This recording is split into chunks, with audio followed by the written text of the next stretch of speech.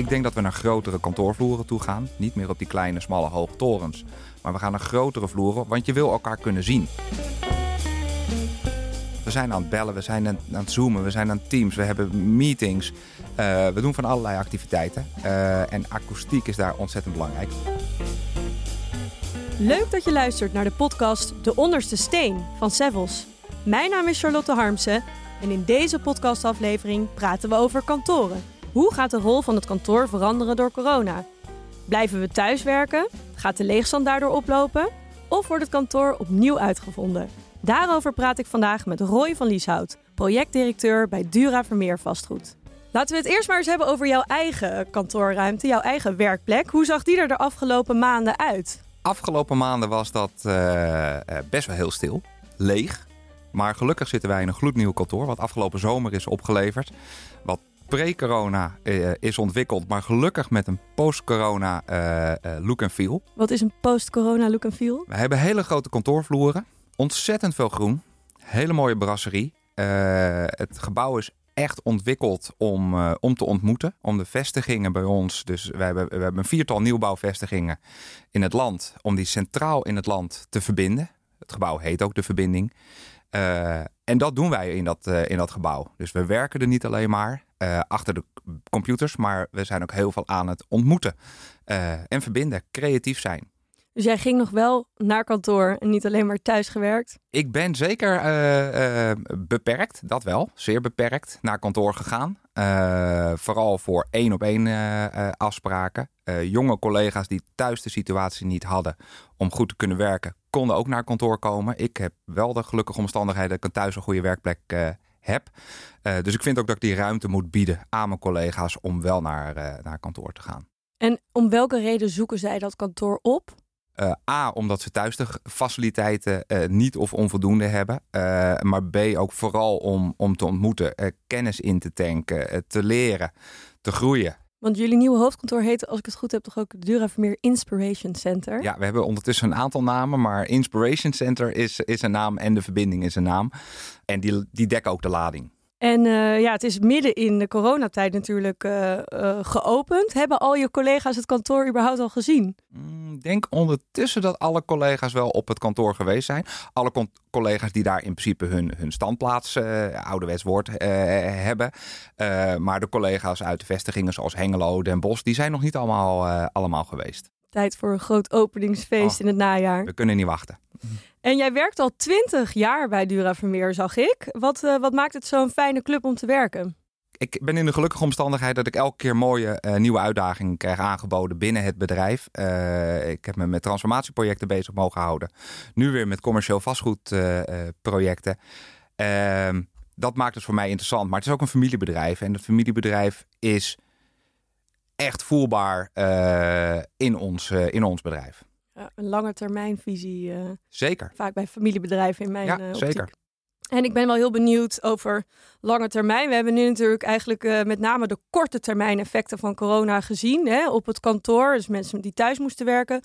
Hoe zie jij de lange termijn impact van corona op de kantorenmarkt? Ja, dat is natuurlijk nog steeds een beetje koffiedik kijken hoe dat gaat gebeuren. Voor iedereen denk ik heel erg spannend waar dat naartoe gaat. Thuiswerken of breder nog remote werken, want we werken niet allemaal thuis. We gaan ook in een kroegje zitten of op het strand of op andere plekken in een hotel ons werkplekje zoeken. Dat is een blijvertje, daar ben ik van overtuigd. 5G, alle technieken die we er nu zijn, die brengen dat met zich mee. Maar we willen ook naar een plek om elkaar te ontmoeten, om bedrijfsculturen in stand te houden, om kennis te overdragen, om elkaar te inspireren. En dat gaan we nog steeds wel op kantoren doen. Die kantoren gaan er wel anders uitzien. Want wij hebben ook onderzoek gedaan naar de kantorenmarkt, waarin we zien dat bedrijven inderdaad een beetje gaan kijken naar een meer hybride vorm. Hè? Dus het grote hoofdkantoor misschien combineren nog met een aantal hubs in de regio of een abonnement op flexruimte bijvoorbeeld voor werknemers. Maar wat betekent dat dan uiteindelijk voor zo'n hoofdkantoor, zeg maar, in de toekomst? Hoe gaat dat eruit zien? Nou, die zullen denk ik kleiner worden. ten opzichte van en dat zie je natuurlijk al. Hè. Je ziet al grote corporate bedrijven, die zijn al aan het afschalen. Die gaan hun grote gebouwen verlaten en die gaan naar kleinere gebouwen. Ik denk dat we naar grotere kantoorvloeren toe gaan. Niet meer op die kleine, smalle, hoge torens. Maar we gaan naar grotere vloeren, want je wil elkaar kunnen zien. Je moet niet een aantal trappen... Als je verder van elkaar afziet, dan zit dan... Ja, maar als ik naar ons eigen kantoor kijk, dan hebben we echt grote vloeren. Diepe beuken, grote vloeren. En je bent dus ook veel aan het bewegen. Je zit daar niet achter je computer. Je bent aan het ontmoeten. Je treft elkaar. En dat zal ook... dat gaat gebeuren. En hoe ziet de invulling van die grote vloeren eruit? Want zijn dat dan nog echt werkplekken? Als je in principe overal kan werken? Ik denk het wel. Ik denk dat je hebt en werkplekken. Maar ook bijvoorbeeld hele speciale teamsplekken waar je of Zoom. Want uiteindelijk, ik merk het nu al. Ik ga naar kantoor om creatief te zijn met een aantal collega's. En dan zitten we in een inspiratieruimte. Maar daarna heb ik nog een teamsmeeting, even met Savills bijvoorbeeld over een project. Dan wil ik me kunnen terugtrekken in een kleinere ruimte waar de akoestiek goed is, waar ik kan staan, waar collega's niet geen last van mij hebben.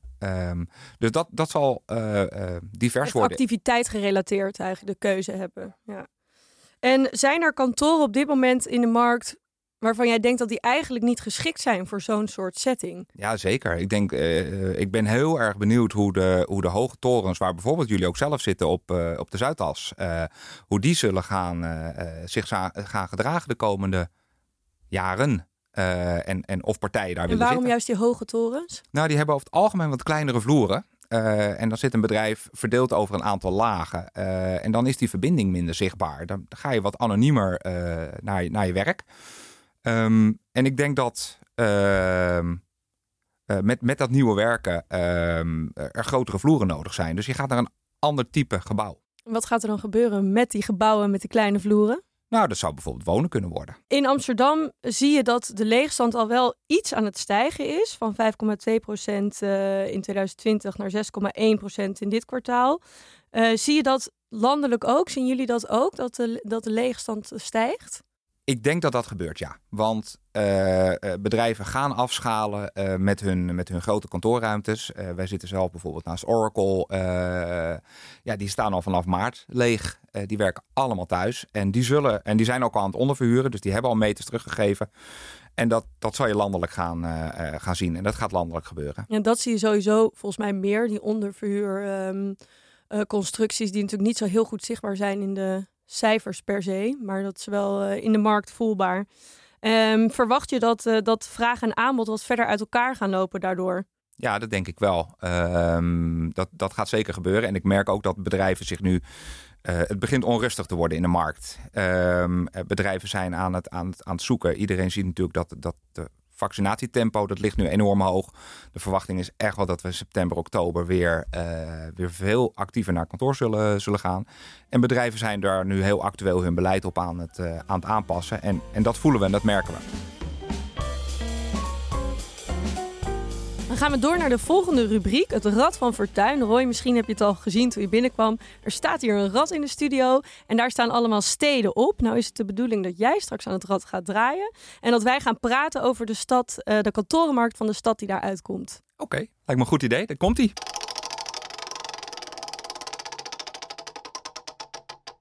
Utrecht zie ik staan. Nou, we hebben het natuurlijk net al een klein beetje over Utrecht gehad. Niet expliciet voor de luisteraar, maar jullie hoofdkantoor staat natuurlijk in Utrecht. Dus laten we dat even buiten beschouwing laten. Maar wat kan jij verder nog zeggen over de kantorenmarkt in Utrecht? Nou, Utrecht is de laatste jaren enorm booming geworden. Natuurlijk een aantal jaar geleden de verbreding van de A2 die daar een enorme aanzet toe heeft gegeven. Utrecht is nog een authentieke stad. Qua setting, bewoners ten opzichte van Amsterdam en Rotterdam. Die een hele andere dynamiek bedoel je door het historische centrum? Of wat ja, maar ook het toerisme.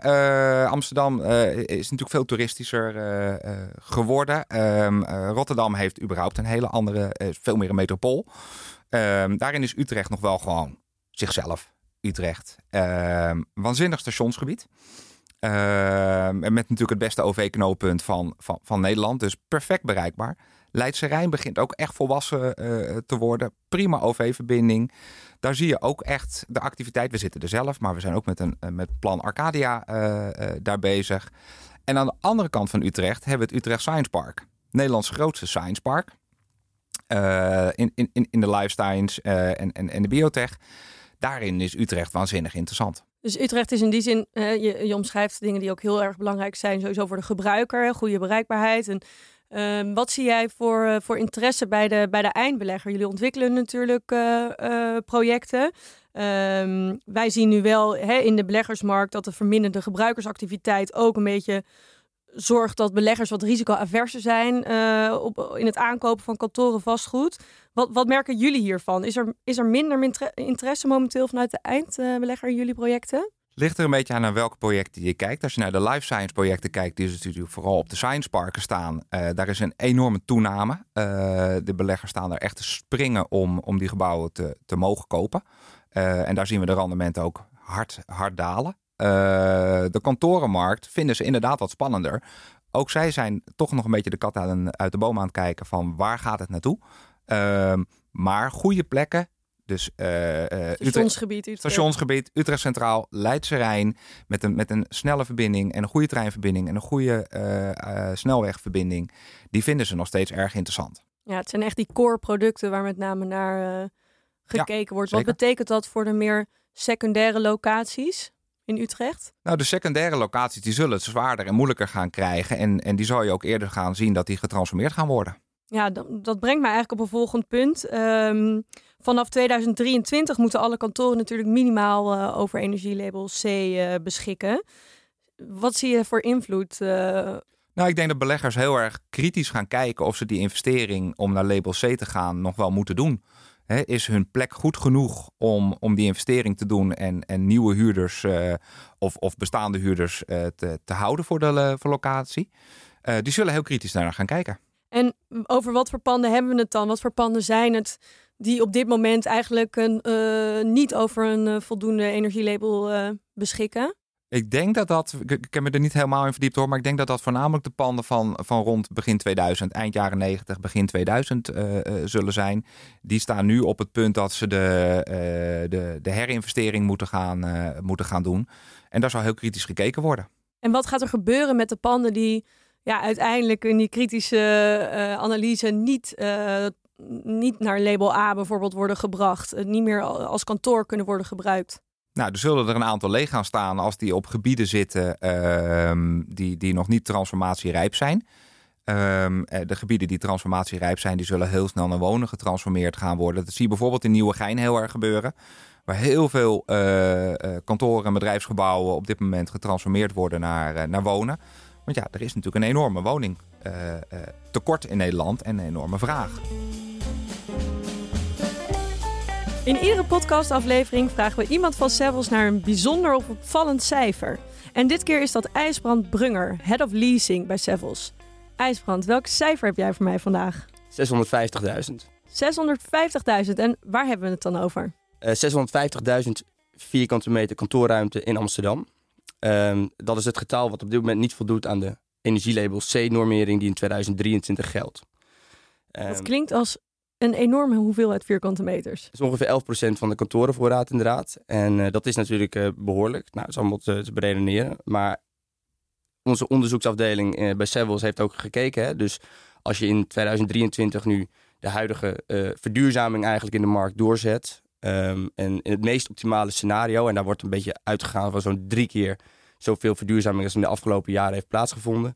Dan zou in 2023 alsnog 375.000 vierkante meter niet kunnen worden verhuurd. Jeetje, en dat is dus, zeg maar, we hebben natuurlijk, je merkt dat het een beetje langzaam op gang komt, om die kantoren naar een volgend energielabel te brengen. En ik kan me voorstellen dat er een soort eindsprint gaat komen, vlak voor die deadline. Maar dan alsnog blijft er dus 375.000 vierkante meter niet voldoen aan dat energielabel. En wat gaat er met die ruimte gebeuren? Wat gaat dat doen met de kantorenmarkt in Amsterdam? Nou, ik denk dat in het verhaal met Roy net al een aantal dingen heel goed zijn aangestipt. Hè? Dus of er wordt getransformeerd, of er wordt echt verduurzaamd. Ik denk dus dat daar ook echt wel een heel hoogwaardig nieuw product bij moet komen. Waarbij we ook hebben over nieuwbouw en transformatie aan de andere kant. En die nieuwbouw, dat moeten we ook heel goed over nadenken. Hoe gaan we bouwen? Wat voor materialen gaan we gebruiken? Want we weten ook dat bouwen ook CO2-uitstotend is. Dat hele verhaal wat daaromheen kijkt, materialen, maar ook circulariteit. Ja, daar weet uiteindelijk Roy en het bedrijf waar hij in zit natuurlijk veel meer over. Maar daar moeten we heel goed naar kijken. Ja, nou, daar kan ik wel wat op toevoegen. Dat doen we ook binnen Duravermeer. Hè. Op dit moment is houtbouw. Dat neemt een enorme swing. Dat zien we in de woningbouw, maar ook in de utilitaire bouw zien we dat. Je ziet ook als gevolg daarvan de vraag naar hout is enorm toegenomen. Maar voor degenen die niet de documentaire hebben gezien over houtbouw, wat zijn daar de voordelen van? Naast dat het minder CO2 uitstoot, kan het ook CO2 opslaan natuurlijk. Er ligt natuurlijk CO2 vast in hout. En de uitstoot van CO2 met de productie van beton is enorm. En het is eigenlijk grotendeels de vervanger van het beton voor de vloeren en voor de wanden. Dus dat is dat enorme plus voor Parijs. Hè. Wij zien binnen Dura ook dat wij 2030 hebben we de lat gezet. En we zijn nu aan het kijken of we op onderdelen nog eerder kunnen voldoen aan Parijs. Dan hebben we het gehad natuurlijk over een energielabel. Hè? Maar in mijn ogen is duurzaamheid ook natuurlijk meer dan een energielabel. En wat enorm op de kaart is komen te staan door corona misschien wel is met name welzijn. Health and well-being. Hoe zie jij dat? Nee, dat is natuurlijk ontzettend belangrijk. Dat is naast het energielabel wat voor het klimaat natuurlijk ontzettend van belang is well-being ook ontzettend belangrijk. We hebben natuurlijk gezien dat met het thuiswerken mensen over het algemeen minder goede middelen thuis hebben. Bureau, werkstoel, veel stress hebben ervaren. Lichamelijke klachten hebben ervaren. In de kantoren hebben we dat beter georganiseerd. Bij ons op kantoor in Utrecht werken we met biodynamische verlichting. Wat houdt dat in? Biodynamische verlichting houdt in dat het licht meegaat met ons bioritme. Dus begin van de ochtend hebben we wat warmer licht. Gaandeweg de middag gaan we echt naar wat witter licht. En aan het einde van de dag gaan we weer naar het warmere licht. Daardoor kunnen wij beter presteren.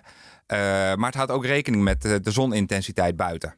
De zonwering wordt automatisch aangestuurd. Het is allemaal op elkaar ingespeeld. Maar ook de lucht. We hebben ontzettend schone lucht in het gebouw. We ioniseren de lucht. De collega's die op dit moment last hebben van hooikoorts komen heel graag naar kantoor. Dan kom ik even bij jullie een plekje claimen. Het is daar geweldig, want je hebt er geen last. De lucht is echt super schoon binnen. En dat doen we allemaal om ervoor te zorgen dat natuurlijk de mensen gewoon maximaal kunnen presteren. Dat is voor het bedrijf goed. Maar het is ook gewoon voor de mensen goed. Ze voelen zich er prettig. En dat is jullie eigen kantoor? Is dit ook iets wat jullie eigenlijk verwerken in al jullie nieuwe ontwikkelingen? Gaan we in alle concepten doen. Ook het groen toevoegen. Het groen, daardoor voelen we ons prettig. Maar het werkt ook akoestisch waanzinnig goed. Akoestiek is ontzettend belangrijk in de nieuwe kantoren. Want we zijn aan het bellen, we zijn aan het zoomen, we zijn aan Teams, we hebben meetings. We doen van allerlei activiteiten. En akoestiek is daar ontzettend belangrijk. En planten werken daar heel goed, hebben een hele goede bijdrage en we voelen ons daar heel prettig bij. Dus dat zijn allemaal elementen die we in alle nieuwe kantoren of life science gebouwen gaan toepassen. Gaan jullie dat ook meetbaar maken? Het is allemaal op dit moment al meetbaar. Wij meten op dit moment de CO2 in allerlei ruimtes. We meten stikstof in de ruimtes. En op basis daarvan worden de installaties direct aangestuurd om meer te ventileren, meer lucht toe te voeren. We houden de weerberichten in de gaten, opdat de zonweringen op tijd naar beneden gaan. Dus alles is meetbaar. We weten precies welke ruimtes goed en niet goed gebruikt worden, zodat we daar ook op kunnen anticiperen. Dus alles is meetbaar en zichtbaar in grafieken. En hoe communiceren jullie dat terug naar de huurders? Is dat ook iets wat de huurders te zien kunnen krijgen? Ja, we hebben op dit moment in ons eigen kantoor zijn we een proef aan het doen met in allerlei ruimtes kan je met een smiley aangeven of je tevreden bent over de ruimte. Dus daarmee kan de huurder direct communiceren met de gebouwbeheerder. Zoals je dat in Londen ziet in de metro, zo'n 3 van die smileys. Ja. En zo kan je dus heel snel feedback krijgen. En kan je ruimtes ook aanpassen of kan je temperatuur aanpassen of kunnen de settings van het gebouw aangepast worden. We zijn bijna aan het einde van deze podcast. Ik stel aan elke gast altijd dezelfde vraag. En dat is een vraag over jouw droomdeal. Het is natuurlijk, het vastgoed is de wereld van de transacties. Mijn collega's worden altijd erg enthousiast natuurlijk van het maken van mooie deals. En ik ben wel benieuwd, welke deal zou jij ooit nog willen doen? Of is al geweest, maar zeg maar, ja, heb je net naast gegrepen? Nee, ik denk niet dat ik ernaast gegrepen heb. Ik heb niet per se één droomdeal. Ik wil elke dag met intelligent, slimme mensen bezig zijn. En net een stapje verder denken en doen, zodat we de klant kunnen bedienen. Maar een hele mooie fase in mijn carrière is wel Axo Stibbe op de Zuidas geweest. Die hebben we destijds van ING Real Estate overgenomen, midden in de crisis. Een jaar lang keihard onderhandeld met allerlei partijen. En dat is een waanzinnige tijd geweest. Maar één droomdeal, ja, dan is het ook de vraag van wat doe je dan na die deal? En ik vind mijn werk te leuk om te moeten stoppen. En ja, ik wil gewoon elke keer net een stapje extra kunnen doen. Nou, dat vind ik een mooi punt om op af te sluiten. Dankjewel, Roy van Lieshout, projectdirecteur bij Dura Vermeer Vastgoed. We hebben besproken dat het kantoor dus eigenlijk meer hybride gaat worden en ontmoeten eigenlijk de belangrijkste activiteit is op kantoor. En daar moeten de kantoren beter op ingericht worden. En tegelijkertijd ligt er een hele grote uitdaging op het gebied van verduurzaming van de huidige kantorenvoorraad. En het toevoegen van nieuwbouw waar mensen en milieu centraal staan. Mijn naam is Charlotte Harmsen en dit was De Onderste Steen. Wil je geen aflevering missen? Abonneer je dan op deze podcast. En geef een rating in je favoriete podcast-app.